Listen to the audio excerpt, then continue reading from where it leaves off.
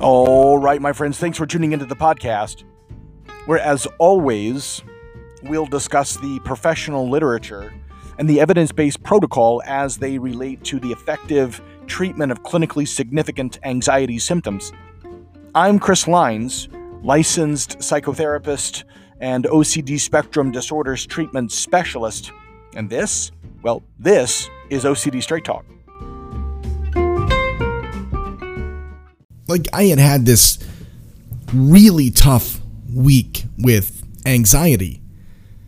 I had a dentist appointment coming up, and traditionally I just don't have the best relationship with dentists with regard to my experience of anxiety and so on.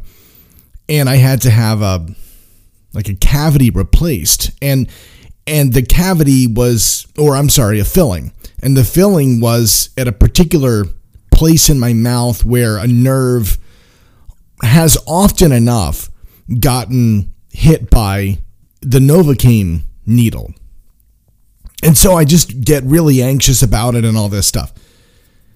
In any case, so the appointment was like a month away, and I was feeling anxious about it and all this stuff, but I was doing really, really well for a while.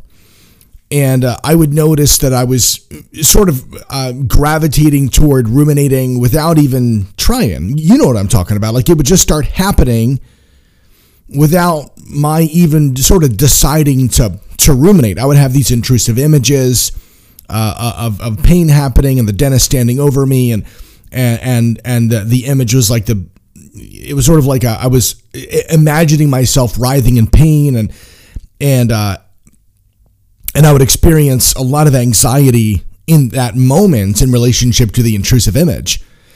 And then I would sort of start rationalizing with myself about how, I don't think, the last time that nerve got hit, I was 8 years old, and that kind of thing, hurts a lot when you're a little kid, and it's really scary, and it won't be so bad, I think, if it even happens, and I'm just sort of almost reflexively engaging in this kind of rationalizing with myself. And I started to notice really clearly, I could really clearly see the difference between the intrusive thought of what if it happens, or the intrusive image of seeing it happening sort of in real time in my mind and feeling the anxiety surge relative to those thoughts. And then correspondingly, my kind of cognitive response of rationalizing and sort of convincing myself that that's unlikely, it probably won't happen, and all this stuff. And having this kind of very solid, crisp ability to simply stop ruminating. It was like I just had this capacity to decide to not respond. And I'm not talking, by the way, about behavioral or motor compulsions.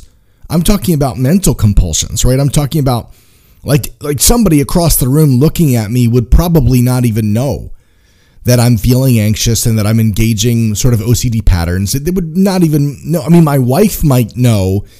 And I remember one particular night she said, you seem off or whatever. And maybe I said something like, well, I'm feeling anxious, but I didn't even want to talk about it because I didn't want to give the thought enough power to even recognize to another person that it was happening. In any case, she eventually, because, she's the best and she knows me super well, and I know what it is. And I was like, and she said it, and I was like, anyways, so moving on. You know what I'm saying? But for the most part, I was really, really able to just discontinue. And it was like ruminating. And it was like this idea where I was having a conversation with my OCD. I was having a conversation with the thoughts about the dentist appointment that was coming up. The thoughts would happen, or the intrusive images would happen. And that was like one person talking to me.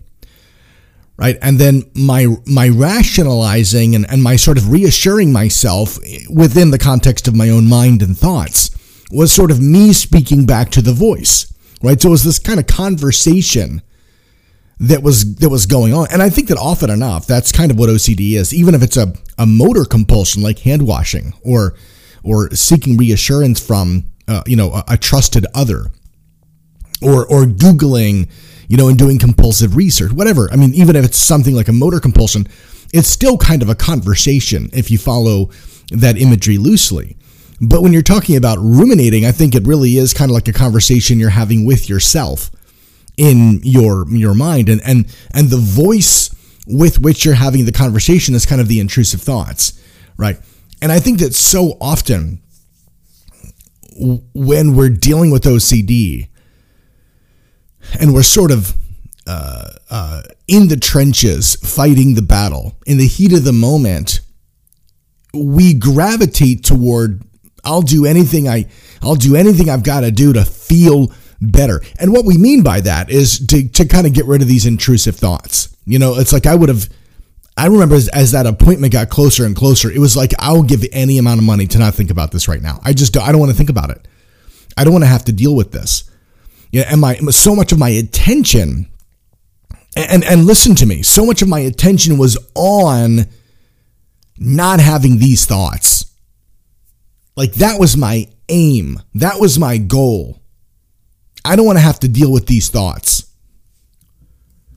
Like, fuck stopping the compulsions. I don't want to have to deal with these thoughts. I can't do this right now. I don't have the energy to do this right now. I just can't face it. And then the anxiety would surge, and it was overwhelmingly strong at certain points. And, you know what I'm saying? It's just like, I don't want to have to deal with this psychoemotive symptomatology, like the thoughts and the corresponding feelings. I don't want to have to deal with it. And when you get to a place like that, and you're focused on, your attention is on how much you don't want to have this frequency of thoughts and this intensity of anxiety, and you don't want to feel like this, when your focus is on how much you don't want to feel like this, it's like, be careful, because it's in that moment that you're a very, very short step. You're right on the ledge. You're a very short step from crossing over into doing compulsions. And let me explain what I mean. It's like when your aim isn't stopping compulsions despite the experience of intrusive thoughts and the corresponding anxiety.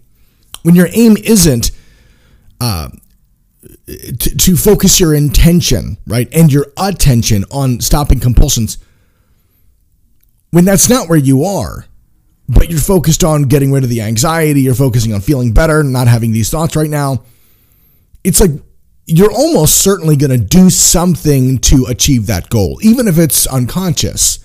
Meaning, even if you're not like actively deciding to do it. I mean, it's almost like it's reflexive, right? When all of your energy and your attention is like, I just got to feel better. I just can't deal with this shit right now. I can't do it. I don't, you know what I'm saying? I don't have it in me today. Almost reflexively, you're going to do something, whether it's reassure yourself, or it's distracting yourself, or it's seeking reassurance from somebody else, or it's doing some research, or it's some kind of avoidance, like canceling an appointment. I almost did that, man. Like, I was right there canceling an appointment. I just can't do it. I just can't.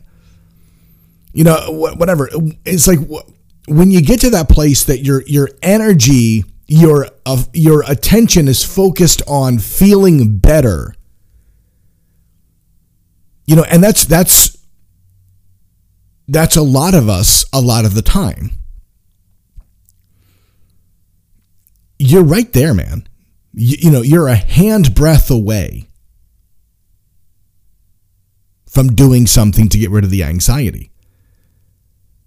You think about that conversation. It's like the mosquito bite idea that we talk about. It's like when my attention is on how much I can't stand this itch. I just can't stand it. This itch is driving me crazy. Right? When your attention is there. And, let's be honest, that's an easy place to be. It's not like that's some kind of difficult place at which to arrive. Like, it's a really understandable, reaction to feeling itchy. You're just like, or like think of when you're reaching across the table to hand somebody a piece of food or a plate or whatever it is, and you don't realize that your hand is or your forearm is quite close to an open flame. Like, I didn't quite realize I was that close to the candle, and then you start feeling the burn of the flame, and you reflexively pull your hand away. There's nothing that's like terribly sophisticated about that decision. It's a reflex. And I think that a lot of the time for us, when we get focused on how anxious we feel, it's like the mechanics of the symptoms be damned. Fuck all that. Like, I just got to feel better. And when you get to a place where it's like, I just got to feel better, man, then you're short step.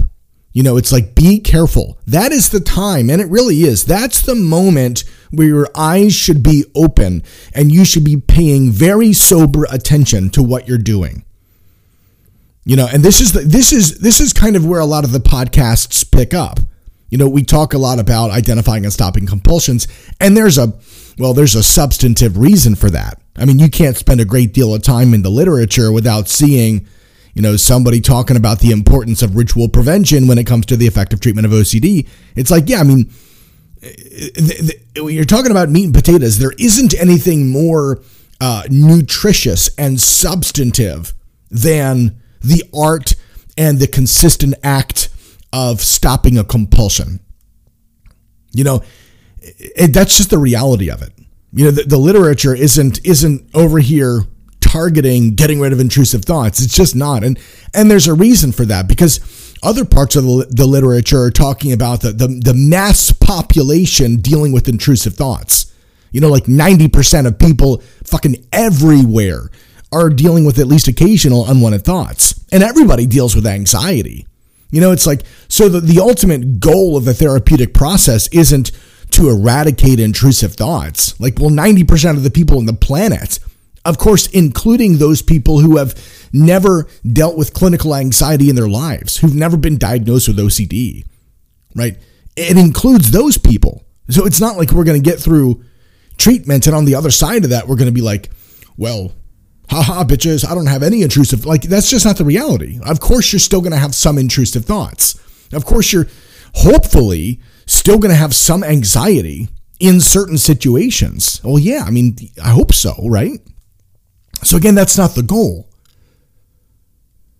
So the literature isn't talking about that stuff. And the majority of the reason that the literature isn't dealing with that stuff after all these years and years and years of research is because we know that, one, in no world are you going to arrive at a place where you have zero intrusive thoughts. I mean, at least the majority of us, the vast majority of us.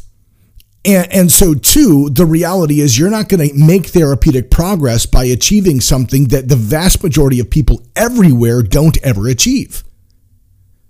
You're going to make progress by manhandling and exploiting the particular part within the symptomatic machinery over which you actually have control. Right? The problem is, so often it's the intrusive thoughts that drive people into psychotherapy. It's not the compulsions necessarily. Now, on some instances, yeah, you're going to encounter somebody in a psychotherapeutic environment where they're like, well, I just got to stop whatever the compulsion is, fill in the blank, whatever it is. I've just got to stop doing this. But the majority of the time, no, it's primarily the emotional piece of the symptom, and secondarily the cognitive piece of the symptom. So it's like, I have to feel less anxious, and I feel so anxious because this thought that I have, or this set of thoughts that I have, or whatever it is, right? That's what's driving me into therapy. I've got to feel better. I've got to manage these psychoemotive symptoms. They're not often thinking about the behavioral piece that actually drives the whole engine. And that's fine, but this is where the literature comes in. And this is where the literature says, okay, that's all good and that's all fine. And there's empathy for this and we're sorry and sad and all that bullshit. But it's like, this is the thing that you got to focus your attention on, right? After decades and decades of looking at this and effectively treating this being clinically significant anxiety symptoms in general and OCD in particular. It's like after looking at this really carefully, we know that you got to go in through the back door. You can't say, well, let me just like talk it out and look at evidence for and against my symptoms and all this stuff. There's a place for that in a clinical setting. I'm not saying that there isn't, but the modality or the strategy that the research shows is most effective. And by the way, this includes even in comparison to selective serotonin reuptake inhibitors or SSRIs. So even in relationship or in contradistinction to antidepressants and medications for OCD, even their exposure and response prevention is more effective than anything else. Right? And so when you're looking at, well, what is the heartbeat of exposure and response prevention? I mean, response prevention is in the name of the treatment. It's such a powerful component of effective treatment that pulling the C out of the OCD actually warrants naming the treatment after that strategy. So the problem is ultimately we as OCDers conceptualize our anxiety and managing the severity of that as the aim of progress. And that only scratches the mosquito bite, thereby aggravating the system and maintaining it over the course of time. I mean, at the very least, we're going to maintain symptom severity, if not aggravate or increase symptom severity by scratching the mosquito bite, or if you follow the analogy, engaging compulsions. So often we walk into this thing backward, focusing on the wrong thing. We have to be able to turn our attention away from how, I'm mixing analogies here, how itchy it is, how uncomfortable the psychoemotive symptomatology is. We have to be able to focus not on the frequency of our intrusive thoughts and the intensity of the corresponding anxiety. Like, sure, that's way easier said than done. And point taken, fair enough, but move on. You shift our attention away from that. Thoughts are going to happen. Anxiety is going to come with them. That's going to happen. We open the windows of our mind and we let them come in. Anybody who's ever said, well, I just block the thoughts out, knows very well that doesn't work. Right? So this idea of, well, let me just push the thoughts away, they just keep on coming back. In fact, that's part of the definition of an obsession within the context of criterion A, of diagnostic criteria for OCD. It's even when I try to get rid of the thoughts, they just keep on coming back to me. When I try to ignore them, they're still there. That's the idea of what an obsession is. So rather than trying to control that, rather than trying to somehow manage the itch by scratching it, we work instead to exploit that which we can control, which is stopping the scratching response or the compulsion. This is where we have control. And like I say, this is the problem for a lot of OCDers, is we're focusing our attention on the wrong symptom. When you begin to understand that symptoms work together, that they come together to form a system, and that system can be broken apart into pieces. When you understand that, then you're in a place to begin to really dissect that system into parts and identify the specific part over which you actually have control. And it's from there that once you pull the C out of the OCD system, then the symptoms begin to unravel and fall apart.